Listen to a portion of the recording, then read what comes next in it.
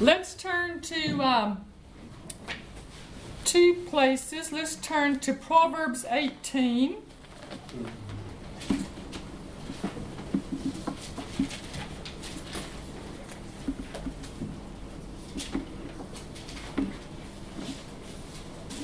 And James 3.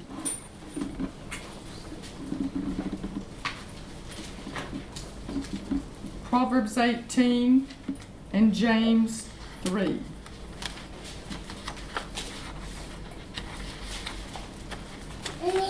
If you want to give this a title, you can call it Say What God Said. Say what God Say what God said. Mm-hmm.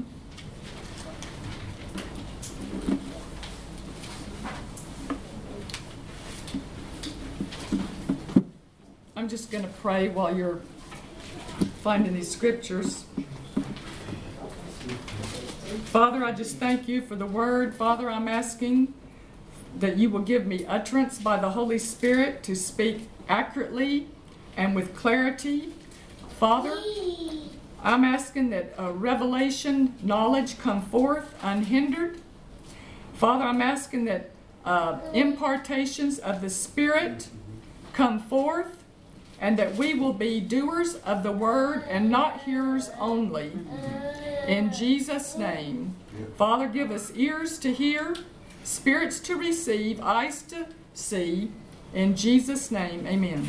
Amen. Hallelujah. Proverbs 18:21.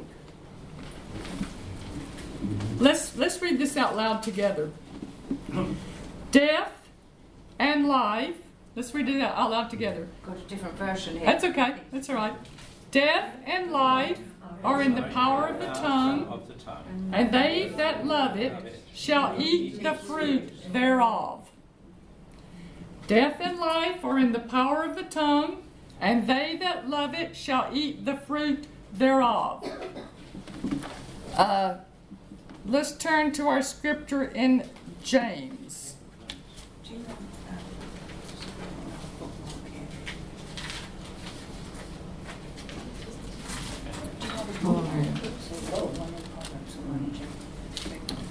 Verse 2.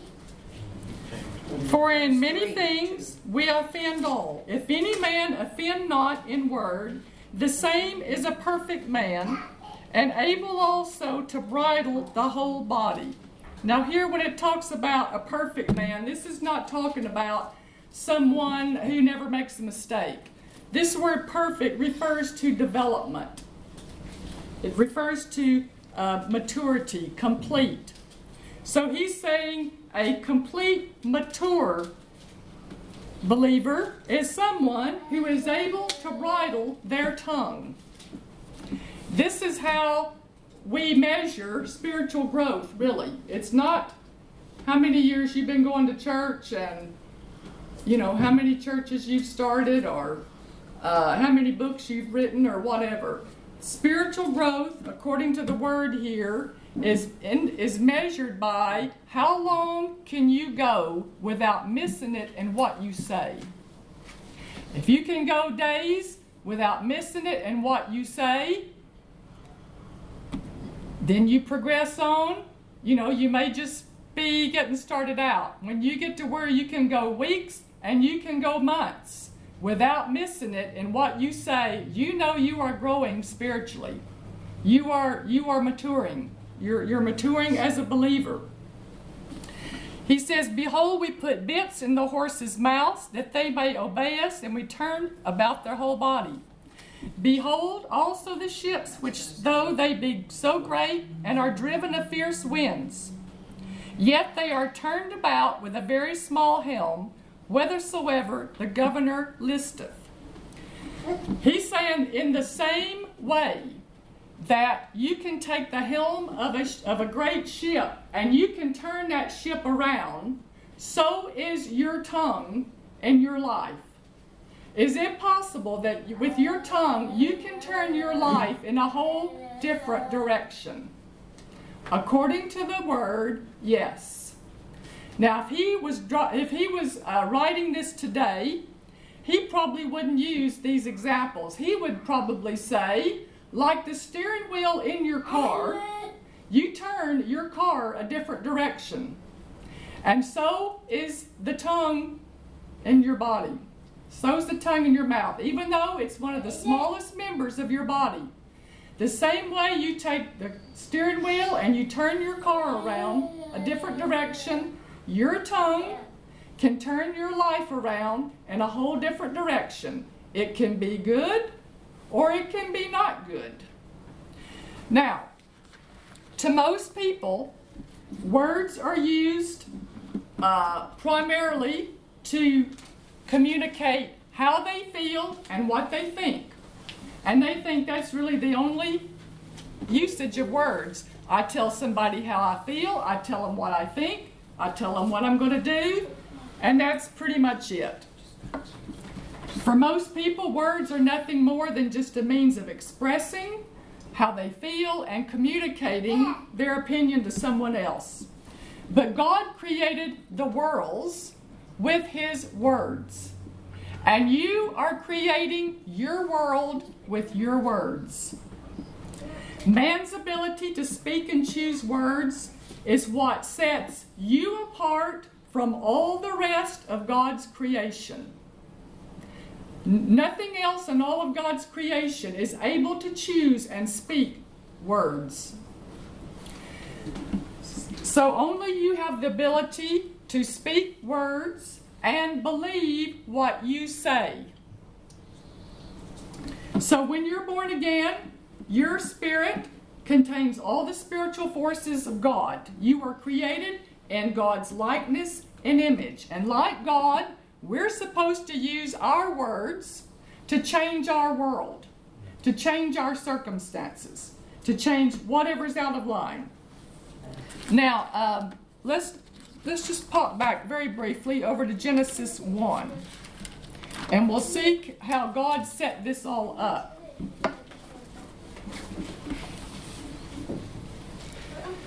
You know the story here. God released His faith with words. And in the King James Version it says, let there be light. In the actual Hebrew it says, light be. Or light become.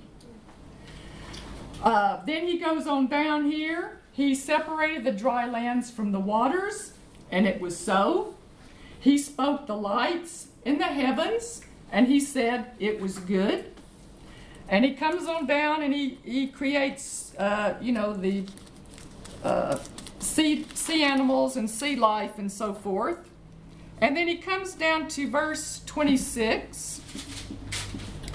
And we get to day 6 of creation. On day 6 of creation, God created man, His ultimate masterpiece, the highest of all His creation on the 6th day. Verse 26, he said, let us make man in our image, after our likeness. Let them have dominion over the fish of the sea, the fowl of the air, the cattle, over all the earth, everything that creeps upon the earth. Like Charles Capps says, you have dominion over creeps. Amen? Over what? Creeps. What would you say here? Well, it's ungodly what I'm thinking. A creep would be yeah, you mean somebody untoward. Nasty. Yeah, a nasty people. Yeah. Creep. We creeps. Yeah, I So even though this is talking about literal creeping things, God gave them dominion over literal creeping animals. We have dominion over creepy people. Amen. So this is when God created the spirit of man. When he spoke these words, He was speaking the inner man of Adam. And he goes on down here to verse. Let's go down to verse 31.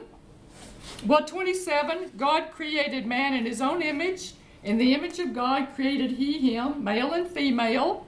God calls man, male and female, created he them.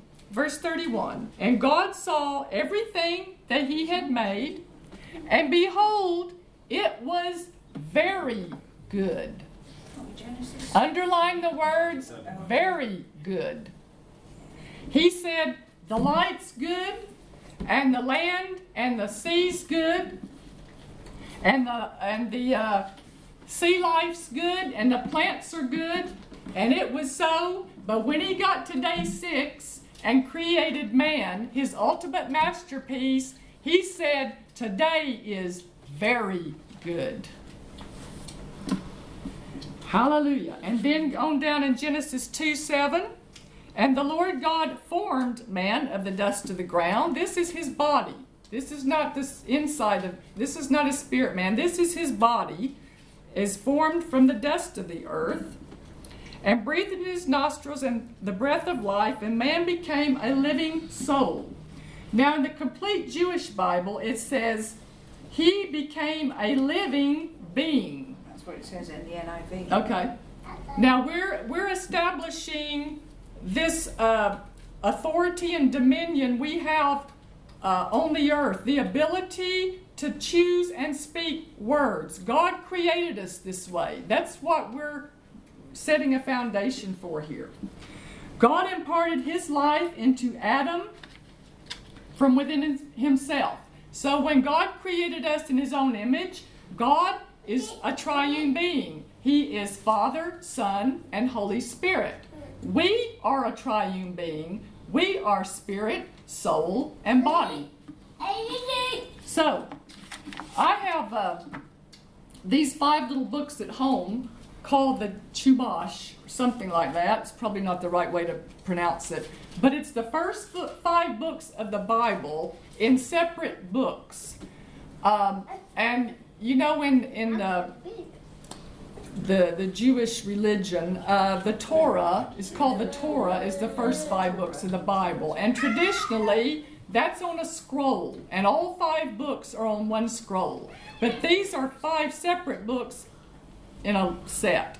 Well, I looked up this verse in this Chumash, Hebrew, first 5 books of the Bible. And it includes Rabbi's commentary from the Hebrew. And it says, Genesis 2 verse 7 says, and he breathed into his nostrils the soul of life.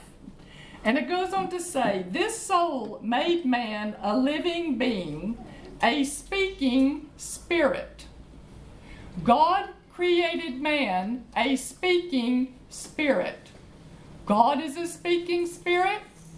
You're a speaking spirit. I'm a speaking spirit.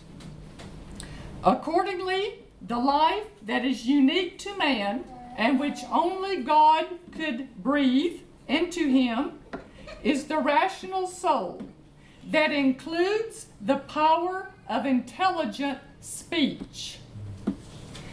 This is what sets us apart from all of God's creation spiritually. There are obvious physical things that set us apart. So we are speaking spirits created in the likeness of God. And like God, we're supposed to be using our words to create a blessed life, to change our world, to change our circumstances, and bring them in line with the Word of God by saying what God says. That's why having God's Word is so powerful. It's such a blessing. He has given us His Word to speak, to change these things. He's told us what to say. It's kind of like an open book test. He's told us what to say. The problem is, we've been listening to the world out there. We're surrounded by negative people. We're surrounded by the world going in totally the opposite direction, speaking death and destruction and doom and gloom. And we've come to the place where you just begin to get conditioned to that, and you begin to think it's normal. And it's not normal. It's not normal at all. You know, there are some species of birds, like mynah birds, some parrots. You know, people will say, well, birds can talk. Birds can't talk. They have Yeah. They don't have vocal cords, for one thing. But most of all, they don't have the ability to choose and speak words like you do. All they can do is repeat what they heard somebody else say. When you hear a parrot say, "Close the door," it's only because they heard somebody else say, "Close the door." You know what I mean? And What somehow, happened to me in the hospital, they were saying, you can't do this, you can't do that, you mustn't do that. And I listened to what God says, and I was not frightened. Amen. And I did it. Amen. He strengthened me. Amen. I forgot Amen. to say earlier on. It was His strength Yeah, that got me to do it in the first place. yeah. Amen. The faith of God rose up on the inside of you. Amen. And that's why you got out early. Yeah. Praise God.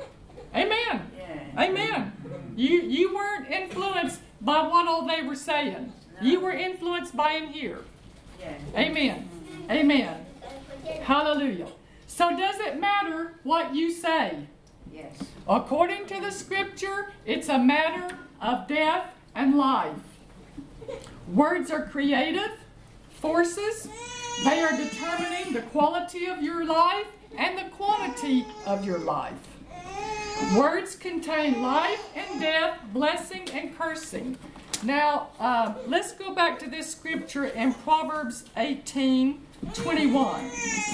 Death and life are in the power of the tongue, and they that love it shall eat the fruit thereof. Whatever you love to talk about is what's going to be produced in your life. That's what this is saying. Whatever you love to talk about, that's what's going to be produced in your life.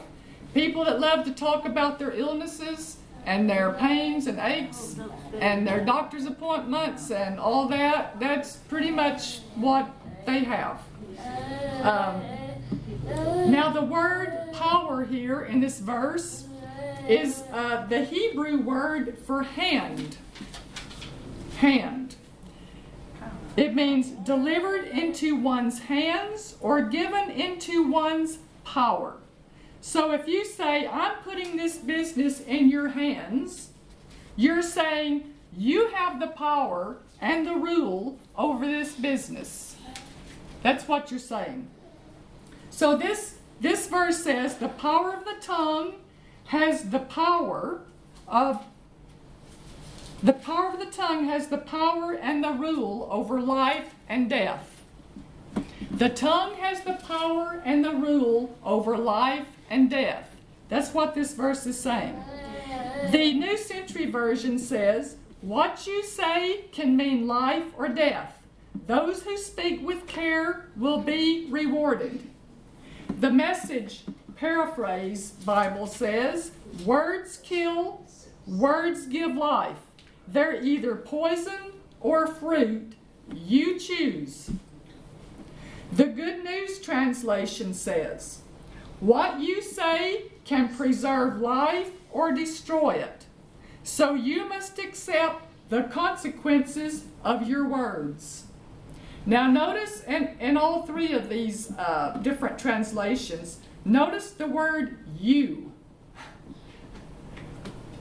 It says, what you say can mean life or death. You choose. What you say can preserve life. You must accept the consequences of your words. Does this sound like it's all up to God, who lives long and who dies prematurely? Does it sound like it's all up to God, who's blessed and who's poor and who fails? No. There's spiritual laws in operation here. There's spiritual laws in operation. You don't have to turn there. I'm going to read Romans 8:2, and this tells us what the two spiritual laws are that are simultaneously operating in the earth at the same time. Romans 8:2 says, for the law of the Spirit of life in Christ Jesus hath made me free from the law of sin and death. So we got two spiritual laws working here. We got the law of life And Jesus is the Lord over that law. And we got the law of sin and death. And guess who's Lord over that law? We know that. Yeah. The destroyer, the enemy. So your words either activate the law of life, or your words activate the law of sin and death over you. When you say what God says, the law of life in Christ Jesus, it lifts you above the curse that's on this earth, and you experience blessing and divine health and protection when other people do not. What if you say, my business is increasing, buyers are coming to me, God's promoting me, my income's no longer fixed, God's multiplying me. That's what's going to be produced in your life. Now, you don't just say that one time and forget about it. This is a way of life. But according to Proverbs 18:21, that's what's going to be produced in your life by the words of your mouth. Now, when we say the word cursing, we think of 4-letter words that are profanity most of the time when you hear the word curse or cursing.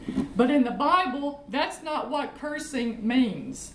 Curse or cursing in the Bible refers to destruction, damning something to failure. Damning something to doom and failure. That's what cursing in the Bible means. You can write this down. We won't turn there. But Deuteronomy 30:19. I call heaven and earth to record this day against you, that I have set before you life and death, blessing and cursing. Therefore, you choose life, that both thou and thy seed may live. Can you see? This is how God set it up.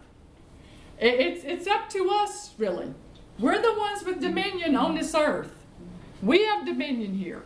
He said, I've set blessing and cursing before you. You choose which one you want. And it all has to do with what you say. Now, how are we going to choose? We're going to choose by saying what God says about us. We're going to choose by speaking right words. God said, if you say what I say about you, I say you're blessed. If you say you're blessed, that's what's going to be produced in your life. If you say something contrary to that, you'll be destroyed and you'll fail. And then people can't make the connection. I just don't see why this is happening to me. And the devil has got them blinded, and he cannot see these spiritual laws working so that people can make the connection. The word says, I have set before you life and death, blessing and cursing. It's up to you. In other words, it's in your hand. It's in your power. If you want to be blessed, then be very selective about the words you speak. The people are going to choose whether they experience blessing or curses and failure by the words they speak. That's what God was saying to this people in Deuteronomy. Now let's turn, I'll let you turn over to 1 Peter 3. It's just right near James there. Just 3 or 4 pages over to the right from where you've marked in James.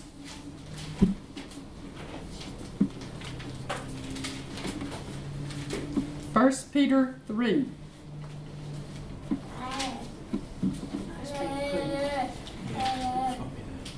Verse 10. Anybody want a good life? It tells us right here how to get it. For he that will love life and see good days, let him do what? Refrain his tongue from evil, and his lips that they speak no guile. Now this is a quotation from Psalm 34. That's where it's originally found, is Psalm 34. But Peter is referring back to this scripture. I looked up the word guile. It means deceit or deception, concealing or misrepresenting the truth. Some translations say, "Don't tell lies," you know. But I think deceit is probably a little bit better translation of the word there. But that guile, I guess that's not a word we would use anymore. That's an old English word. But it means deceit or concealing or misrepresenting the truth. Refrain your tongue from evil and your lips from deceit, from misrepresenting the truth. Why would anybody down and destroy their health? Why would anybody down and destroy their business? Why would anybody down their car and their computer? Especially if that's the only one you've got and you're totally dependent on it. You know what I mean? The problem here, Proverbs 6:2. Thou art snared by the words of your mouth. Proverbs 6:2. Write it down. Thou art snared by the words of thy mouth. People are saying things that are holding them in bondage and they're not even aware of it. They are activating spiritual forces in their lives and they don't even know it. They say what they have and they keep having what they say. You remember a while back I told you the story about the cigarette man. And this young man came to a faith minister, and he said, I'm desperate to stop smoking. He said, I really want to stop smoking, but I can't stop smoking. I have tried everything. No matter what I do, I can't stop smoking. I really want to stop. Can you help me? And in the course of 3 or 4 minutes, he must have said 15 times, I can't stop smoking. I can't stop smoking. I can't stop smoking. Yeah. You remember that? Well, some of you weren't here. So I'll carry on so you can see the point here. And so the minister said, he said, don't pray for me. I've already been prayed for lots of times. Nothing works. He said, no, I'm not even going to pray for you. He said, will you do what I tell you to do? He said, well, if I can, I will. He said, you can do it. He said, never say that again. He said, never say what? Never say, I can't stop smoking. And he said, but I can't stop. I can't stop. And he said, see there, you said it again. And he said, he took him by the shoulders. Never again say, I can't stop smoking. And he said, will you do what I tell you to do? He said, well, I will, but he was very hesitant, because you could tell he was at the end of his rope. I mean, he had really tried everything. And he said, every time you buy a package of cigarettes, you say, thank you, Lord, I'm free from cigarettes. Every time you take a cigarette out of the package and you light it up, you say, thank you, Lord, I'm free from cigarettes. Every time you take a puff, thank you, Lord, I'm free from cigarettes. Thank you, Lord, I'm free from cigarettes. Every time you put one out, thank you, Lord, I'm free from smoking. And he says, but I'm going to be smoking. How can I say I'm free from smoking when I'm smoking? He says, forget that. Will you say it? And he said, but I'll be smoking. And he said, he said, now, let's go through this. Tell me what you're going to say. Well, and he finally got him to say, I'm free from smoking. And he's very reluctant about it. But he said, now will you do what I'm telling you to do? He said, yeah, okay. So he left. 3 or 4 weeks later, he came back to a meeting, and as soon as he walked in the door, the minister saw him. He had this huge smile on his face. He was lit up like a light bulb, and he knew. And as soon as the service was over, this guy made a beeline up to the minister. He said, guess what? He said, I don't even have to ask. He said, tell me how it happened. He said, I'm free. I'm totally free. He said, I did what you said. He said, I was smoking, and I kept saying, thank you, Lord, I'm free from cigarettes. He said, it was really strange. I felt really strange because I felt like I was lying. How can I say I'm free when I'm standing here smoking? But it was really strange. Isn't it sad that faith is a strange concept to Christians? Yes. And he said, I did what you said. Every time I lit one up, I kept saying, thank you, Lord, I'm free from cigarettes. Every time I put one out, thank you, Lord, I'm free from cigarettes. He said, I just kept doing it. And after several weeks, it just became so automatic and so natural that I was just smoking and saying it and smoking and saying it and, just automatic. And he said, one day I was standing on the street corner, waiting to cross the street, smoking a cigarette, and he said, I took a puff and I said, thank you, Lord, I'm free from cigarettes. And he said, something hit me. And he said, I knew that I knew that I knew I was free. Amen. And he said, I put that cigarette out. I have never wanted another one. I don't even think about a cigarette. Now, folks, if that will work on cigarettes, do you suppose it would work on anything else? Yes. Yes, everything. It would work on any kind of addiction, wouldn't it? It would work on food addictions, drink addictions, shopping addictions, whatever. You know what I started saying? Thank you, Lord, I'm free from fear. Thank you, Lord, I'm free from fear. And you fill in the blank. For your life, whatever needs to be changed, thank you, Lord, I'm free from, and you fill in the blank. Hallelujah. So if this will work on smoking, it'll work on anything. What was he doing? He was activating the faith principle of calling things that are not as though they were. He was calling freedom to him. He was calling deliverance to him. And this is the strange concept of faith to Christians. This is the strange, puzzling concept to Christians. You call what you don't have. If you're bound by cigarettes, you've got to call freedom.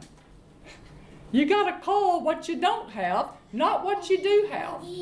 And every time he was saying, I can't quit smoking, he was just reaffirming what he already had. He was doing nothing about getting the freedom to him. Does anybody in here have a dog? Used to.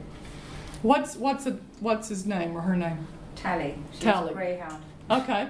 Rescue. Let's say you go outside and you want to feed Tally. You go outside, Tally's not here. You say, Tally's not here. I'd sure like to feed Tally. She might be hungry, but she's not here. Well, why don't you call her? Oh, no, I don't believe in calling her. If she's not here, I can't call her here. If she's not here, then I can only say that she's not here. Yeah, I know she's not here, so why don't we call her? Oh, no, we don't believe that in our church. We don't preach that in our church, that you call Tally if she's not here. We just preach that if Tally's not here, we have to say she's not here. Right. If she's not here, how are we going to get her here? Well, we're just trusting God. If it's His will, she'll come. Now, that's the way most Christians are operating, isn't it? When it comes to whatever needs to be changed in their life. We're just believing If it's God's will, it will come. Folks, nobody would ever do that when it comes to calling your dog. If your dog is not there, you call the dog to come to you and you never think twice about it. But you take the very same principle and you apply it to healing, and you apply it to money, and you apply it to addictions, or whatever it is you need in your life. You take the same principle and you call it to you, and all of a sudden people think you're in error and you're preaching heresy. This is how confused and mixed up the devil has people in their thinking. Their very deliverance they will not call. They're refusing to call their own deliverance. And this is how Satan has people bound up by their own words. Hallelujah. Now we're going to look at an important principle along this line. Your words carry more weight in your life than anybody else's, including God's words.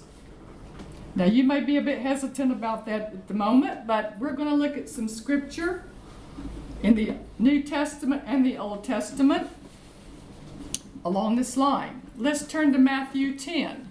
Let's see what Jesus said about this.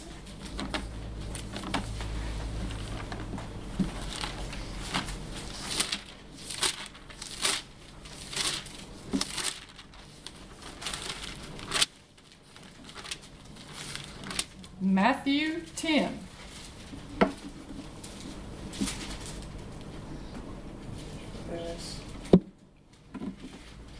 Verse 32. Whosoever therefore shall confess me before men, him will I confess also before my Father which is in heaven.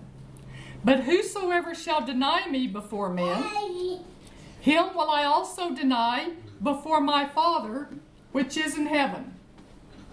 Can you see that what Jesus says to the Father about us depends on what we say about him?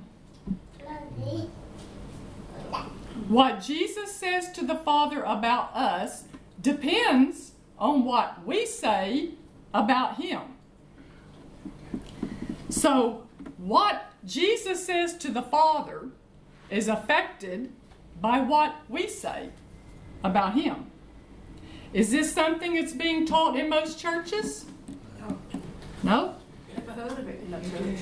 Your words carry more weight in your life than anybody else's. Let's just look over there at the next chapter, 2 chapters, 12. Matthew 12. Jesus is still talking along these lines. Verse 36. But I say unto you, that every idle word that men shall speak, they shall give an account thereof in the day of judgment. This is pretty serious stuff, isn't it? What Jesus is talking about here. 36. What reference was that, please? That was Matthew 12:36. He says, every idle word that men shall speak, they shall give an account thereof in the day of judgment. This word idle means non-productive, non-working words.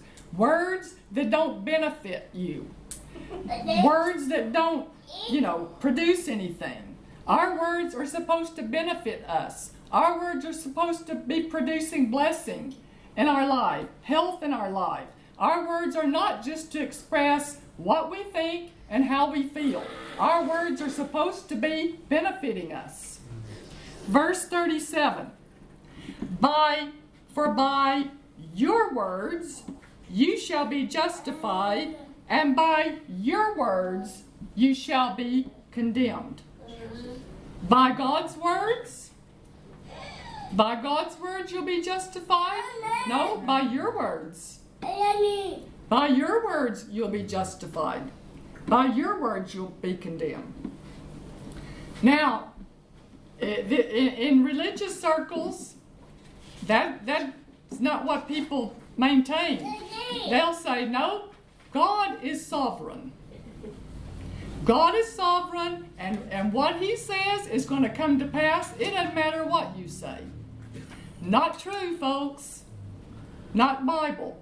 And we're going to look at it here before we finish today. Is that what Jesus said here? Did He say whatever God says is going to come to pass anyway, regardless of what you say? No. He said, what? Your words, you will be justified. By your words, you'll be condemned. Let's just take an example. God says, I have sent Jesus. He went to the cross. He took your sin. He paid the penalty for your sin. He took your place so that you would not have to take that punishment and the penalty of spiritual death and going to hell and so forth. He did that. That's what God says. What if you say, I don't believe that, I don't accept that, and it's not true? Are you going to be saved anyway? So in that instance, whose words carried the most weight in your life? Your words. Absolutely. Absolutely. So God created us speaking spirits with a free will, and we have a choice. And if we say something and allow it, He allows it. Now let's turn over to Hebrews 3. That's not too far from your marker in James. Hebrews 3, verse 1. Hebrews 3:1. Wherefore, holy brethren, partakers of the heavenly calling, consider the apostle and high priest of our profession, Christ Jesus. Some of the translations may say confession, the high priest of our confession or profession. It's the same word in the Greek, but some translations use profession, some use confession. The Greek word is homologio, and it means to say the same thing. And in this context, it's talking about say the same thing that God says. Jesus is the apostle and high priest of what we say that's in agreement with what God says. When we say what God says, Jesus is the apostle and high priest over those words to see to it that they come to pass. He has been licensed to see to it, to watch over those words and see to it that they come to pass in your life. When God says, I'll protect you, no harm will befall you, no plague will come near your dwelling, and you say the same thing, you say, God is my refuge and my fortress, then Jesus is the high priest over those words, and you authorize Jesus to bring protection into your life. But what if you only ever said what God said about your life? What if you only ever said what God said? He always causes me to triumph. If God be for me, who will be against me? He's ordering my steps. He guides me. He supplies all my need according to His riches and glory by Christ Jesus. I have abundance and there is no lack. And I mean, not just saying it in church. Saying it Monday, Tuesday, Wednesday, Thursday, Friday. That's where we got to get to. And if somebody brings bad news on Wednesday afternoon, then you bite your lip and you say, God is with me. He is for me. He is in me. I am not alone, and I will prevail. Jesus is the apostle and high priest over those words, and He will cause them to come to pass. But what if you say, nobody can increase in this economy, and my arthritis is killing me? Whose words? Who's Lord over those words? Who have you empowered to bring those to pass? Yeah, somebody else is high priest is watching over those words to bring them to pass. Turn over just a page or two to Hebrews 10. 10:23. Hebrews 10:23. Let us hold fast to the problem. Is that what it says? No, the hope. No.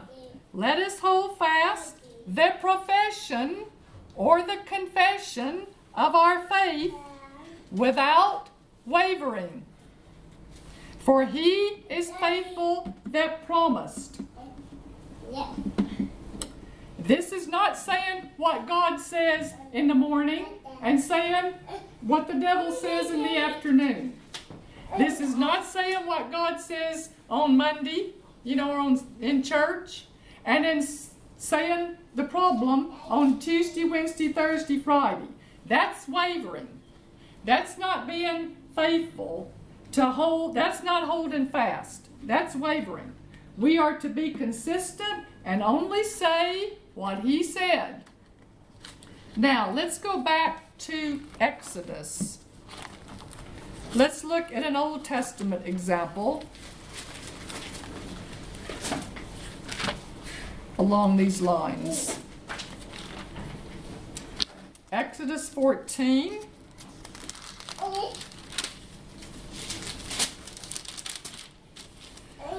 We know this story. God's people have been in bondage and slavery for about 400 years in Egypt. Egypt was the most powerful nation in the earth at that time, economically, militarily. Pharaoh was worshipped as a god. He had a grip on these people. There was no way in the natural that they could get out of the situation. There was no way out. But God intervened on their behalf, and after the locusts and the darkness and the frogs and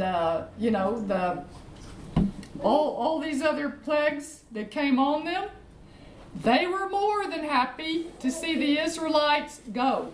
Pharaoh was more than happy to let them go. And they gave them their best clothes, and they stuffed their pockets full of money, and they went on their way. They gave them their gold bracelets, they gave them their gold watches, they gave them their gold rings and their gold necklaces. And the Bible says there was not a feeble one among them. They went out healthy and wealthy, just like us. Amen? Hallelujah. On our way to our wealthy place provided by God, just like these people. But we're not going to be like them. But at every stage they came to, every time they ran up against adversity, they began to talk negative, they began to talk failure, they began to talk defeat and death. And in Exodus 14:10, after they gave them all their gold and all their best clothes and stuffed their pockets full of money, they suddenly realized, whoa, we have made a huge mistake. We're going after these people and we're going to get our stuff back and we're going to get them back. So here they come after the Israelites. And then when the Israelites, in verse 11, here comes Pharaoh and the Egyptians after them. And they said unto Moses, because there were no graves in Egypt, hast thou taken us away to die in the wilderness? Wherefore hast thou dealt with us to carry us forth out of Egypt? Now, they're only 3 days away from their wealthy place. And they start jumping to conclusions, and they start expecting the worst. They start assuming the worst. What do they say? We're going to die out here. We're going to die out here. They're prophesying their own doom and gloom. But God had mercy on them, and He delivered them from the Egyptians. He swallowed them up. And this story proves that miracles do not produce faith. These people saw miracles like nobody had ever seen miracles, and it didn't produce 1 ounce of faith in these people. I mean, Every time they came up against adversity, here they went again. We're all going to die. Now let's go over to Exodus 16. Now they've made it. They've made it. They're out in the wilderness. They've come to the edge of the promised land. And the whole congregation of children of Israel murmured against Moses and Aaron in the wilderness. And the children of Israel said unto them, Would to God we had died by the hand of the Lord in the land of Egypt. Here they go again. They've run up against adversity. Now they got no water. And now here they go again. When we sat by the flesh pots, and when we did eat bread to the full. For ye have brought us forth into this wilderness to kill this whole assembly. They're reminiscing about the good times of Egypt. You got to be kidding. What good times? They were slaves. They were wearing rags, forced labor, rationed food, beat. And they're talking about the good times back in Egypt. Now, folks, this is just, this is what unthankfulness, fear, and unbelief does to you. It darkens your understanding, and you begin to forget about all the good things God's ever done for you. And that's what happened to these people. They're on the brink of having the best food, the best houses, and the best clothes they've ever had. And here they are, saying, why did you bring us out here to kill us? We're all going to die. Here they go again, we're all going to die. Folks, your best days are in front of you, not behind you. Your blessing is in front of you, not behind you.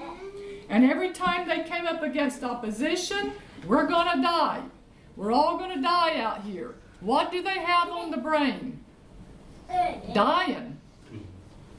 They got dying on the brain. No matter what God does for them, they got dying on the brain, and they got dying in their mouth. That's even more dangerous. They got dying in their mouth. Now let's turn over to Numbers 13. And we carry on. We pick up this same story over in Numbers 13.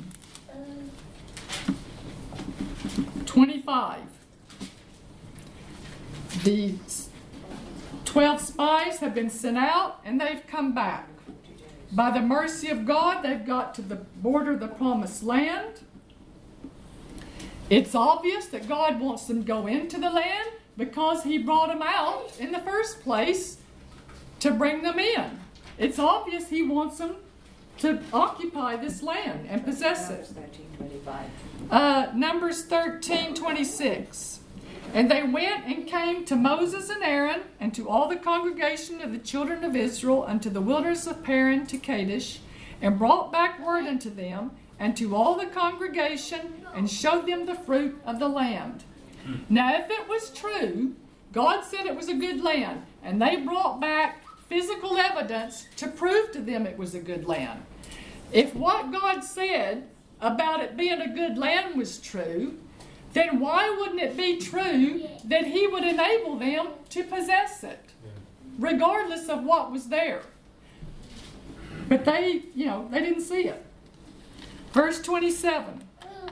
And they told him, 27, yes, surely it's a land that flows with milk and honey. Verse 28, nevertheless, yes, it's a good land, but. And now they begin to talk about the problem. And verse 29, they go on to talk about the Amalekites, the Jebusites, all the giants. There are giants everywhere. Now they're talking about the wall cities. They're talking about the enemy. They're talking about the giants. Are they saying what God said? No. God said, you are well able to go up and possess it. They are not saying what God says. They've totally forgotten about what God said. And what those 10 men saw, what they felt, and what they heard has totally overridden everything that God said to them about that land. and about it being their land. Verse 30. And Caleb stilled the people before Moses and said, let us go up at once and possess it, for we are well able to overcome it. Caleb said, shut up. I don't want to hear anymore. We are well able. God said. He's saying what God said. Caleb's saying what God said. God said we are well able to go up and possess it. Verse 31. But the men that went up said, we are not able to go up against these people. So you got Caleb saying what God said. Let's go up and possess it. You got the other 10 saying, no, we are not able. They're not saying what God said. They're saying something else. Verse 33. There we saw the giants, the sons of Anak, so forth. They're assuming the worst. Sorry, I'll skip verse 32. And they brought up an evil report. All the people that said something different from what God said, God called it an evil report, an unbelieving report, a negative report. Chapter 14, verse 1. And all the congregation lifted up their voice and cried, and the people wept that night. When you are in doubt and unbelief, you cry. When you are in faith, you're believing God, you're expecting God, you're in expectation, you're excited, and you have joy. That's how you can tell the difference. These people cried all night. They're in doubt and unbelief. They've had a good report about the land. Are they excited about it? No, they're not excited about it. They're at home crying about it. Verse 2 and 3. And all the children of Israel murmured against Moses and against Aaron. And the whole congregation said unto them, here we go again. Would God that we had died in the land of Egypt, or would God we had died in this wilderness? You know, why? Why do we have to deal with this? Why do we have to go through this? We don't need this. It's all your fault, Moses, and, it's all your fault. Let's go over to verse 10. And Joshua and Caleb now, they're getting quite frustrated. They began to tear their clothes when they started hearing people say these kind of things.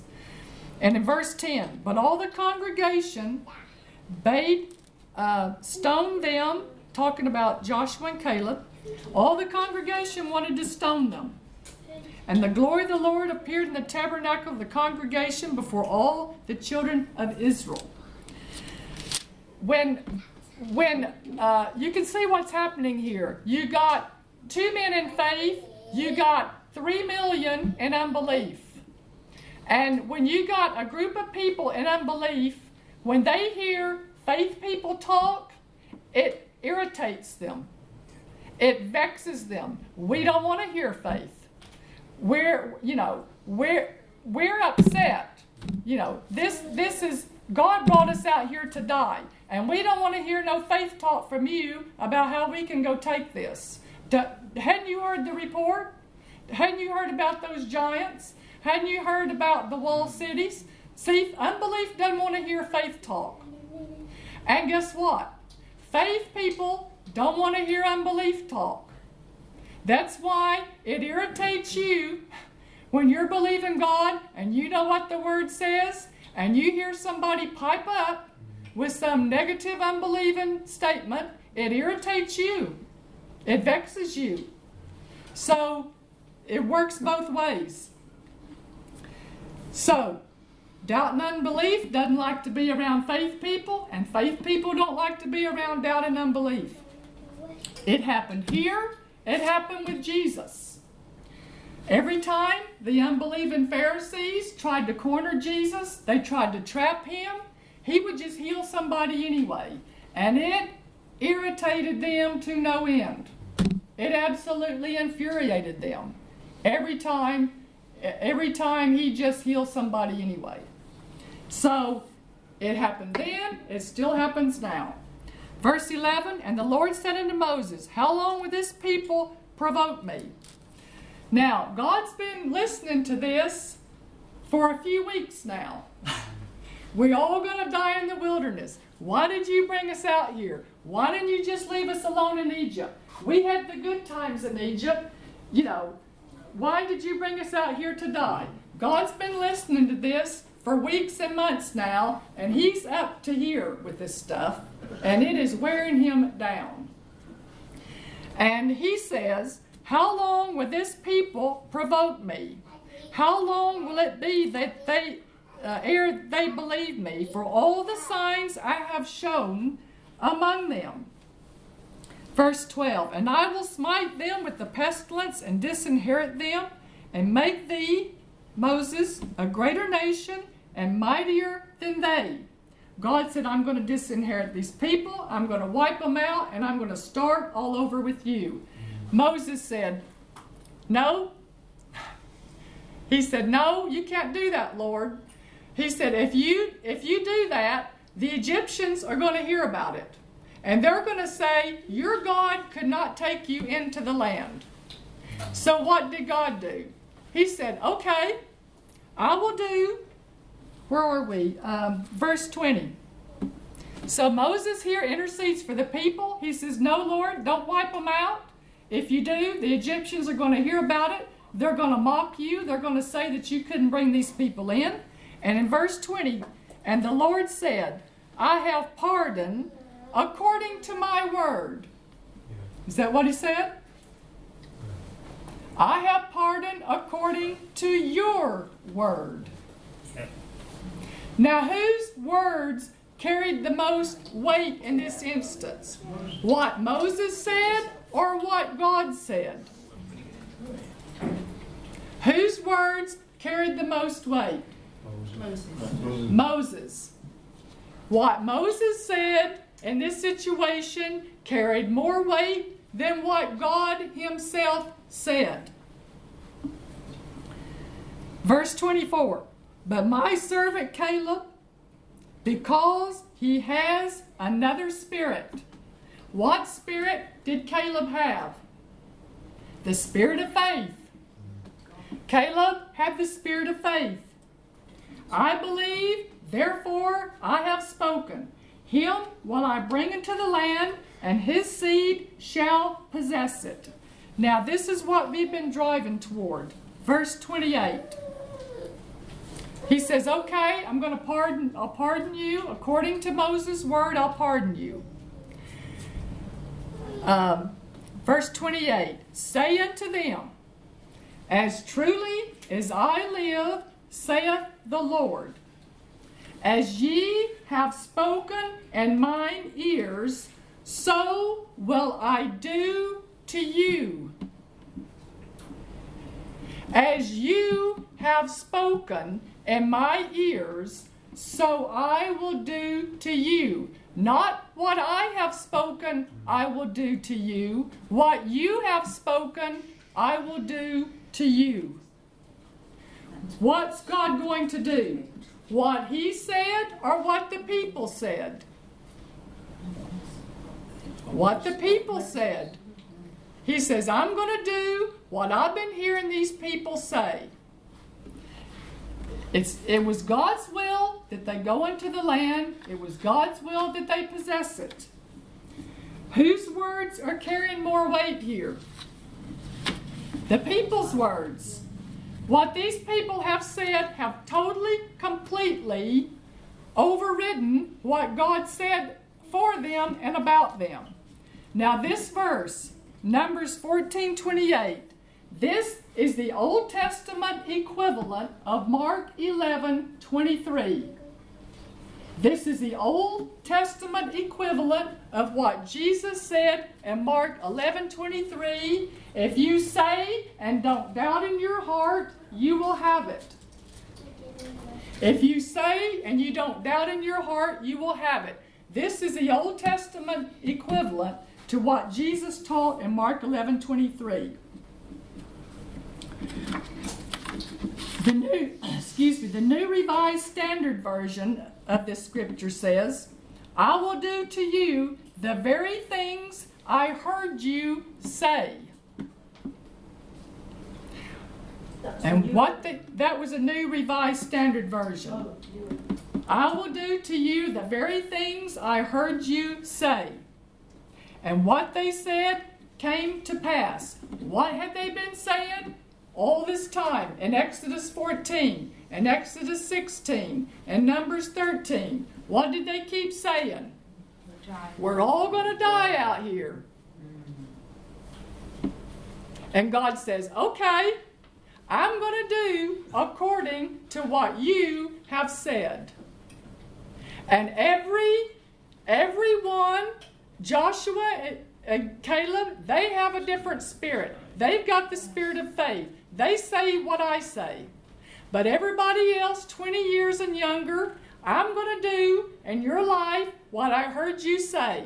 And you are indeed going to die in this wilderness. And folks, that is exactly what happened. They got exactly what they said. They didn't know Mark 11:23 was in the Bible. It wasn't even in the Bible yet. But they got exactly what they said, according to Mark 11:23. The plan of God was for that first generation to go in and possess the land and enjoy what He had prepared for them. But God could not persuade them to say what He said. Did they bring this wandering in the wilderness and ultimate death in the wilderness on themselves? Yes. Yeah, it was not the will of God. And I've even heard sermons on that. God forbid, let's don't go there. But no, it was not the plan of God for them to die in the wilderness. You know, if God was sovereign and He does what He wills anyway, then it wouldn't have mattered what these people said. God would have taken them in there anyway. So that disproves that little theory right there. Only Joshua and Caleb enjoyed it. Is it true that your words can alter the plan of God for your life? Yes. All the scriptures we've looked at today bear that out, don't they? So let's just turn over quickly to our last verse, our last scripture, Joshua 14. Joshua 14. Hallelujah.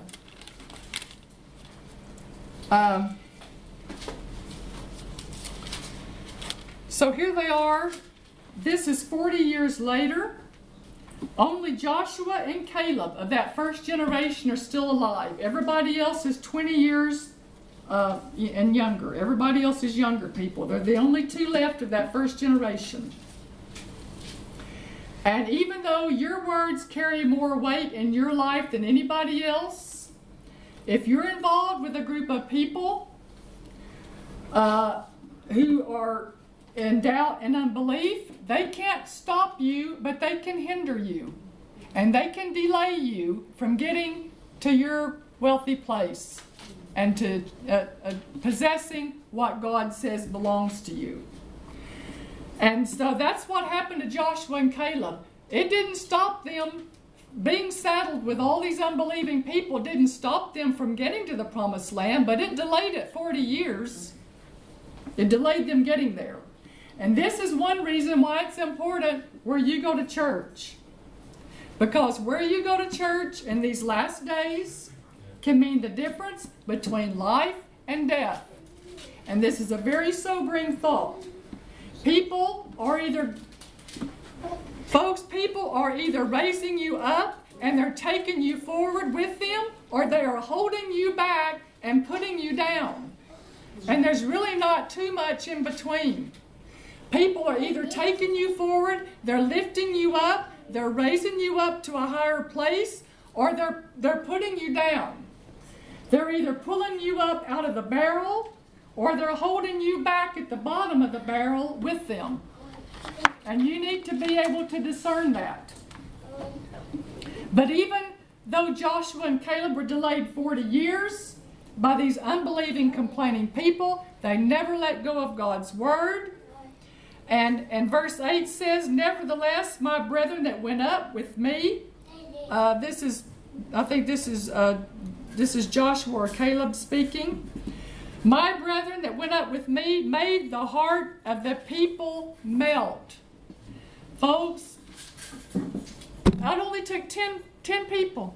Only the words of only 10 people turned an almost entire generation of people out of the plan of God for their lives. The words of 10 men influenced and affected 3 million people because they listened to them. But he says, "But I wholly followed the Lord my God." Now we've talked about the effect of other people's words have on you. What about the effect of your words on other people? Do you realize that you could say something to somebody that would be the difference between them giving up or staying in faith?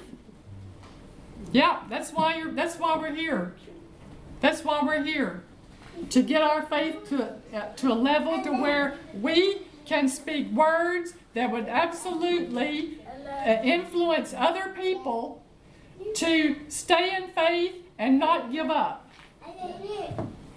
Hallelujah. Verse 9, Moses swore on that day, "Surely the land whereon they have trodden shall be thine inheritance."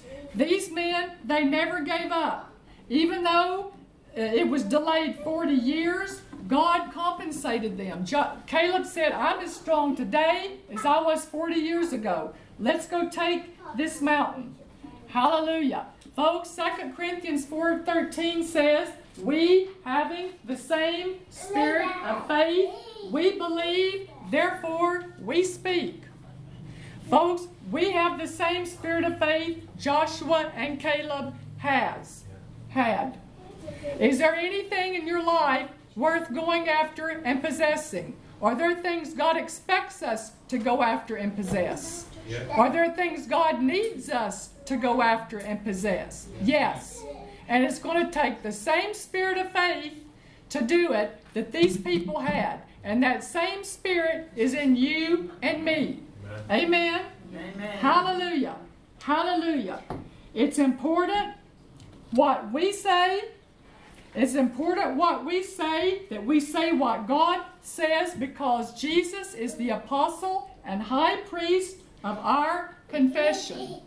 Amen? Hallelujah. Now let's stand and let's say this together. Hallelujah. Hallelujah. Thank you, Lord. Hallelujah. Is it important what you say? Yes. Hallelujah. Praise God. Let's say this together. Every good word the Lord has spoken concerning me, The Lord has spoken concerning me. By faith, By faith, I agree with it. I agree with it. I say it will be done. I say it will be done. It will come to pass. It will come to pass. It will all come to pass. It will all come to pass. I will be glad in my heart. I will be glad in my heart. I will not talk negative. I will not talk negative. I will not talk death and defeat. I will not talk death and defeat. I only say what He says. I only say what He says. Amen. Hallelujah. Amen. Amen. Hallelujah. You know about one of the prophets in the Old Testament, it says not one of his words fell to the ground.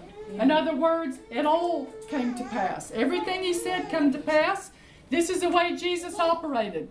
Jesus never said anything that didn't come to pass. Not one of his words fell to the ground. And folks, that's where we want to get to.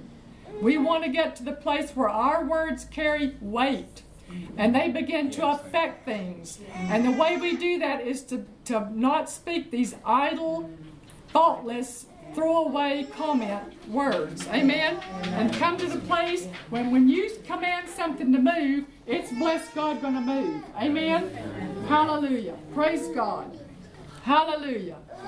Hallelujah.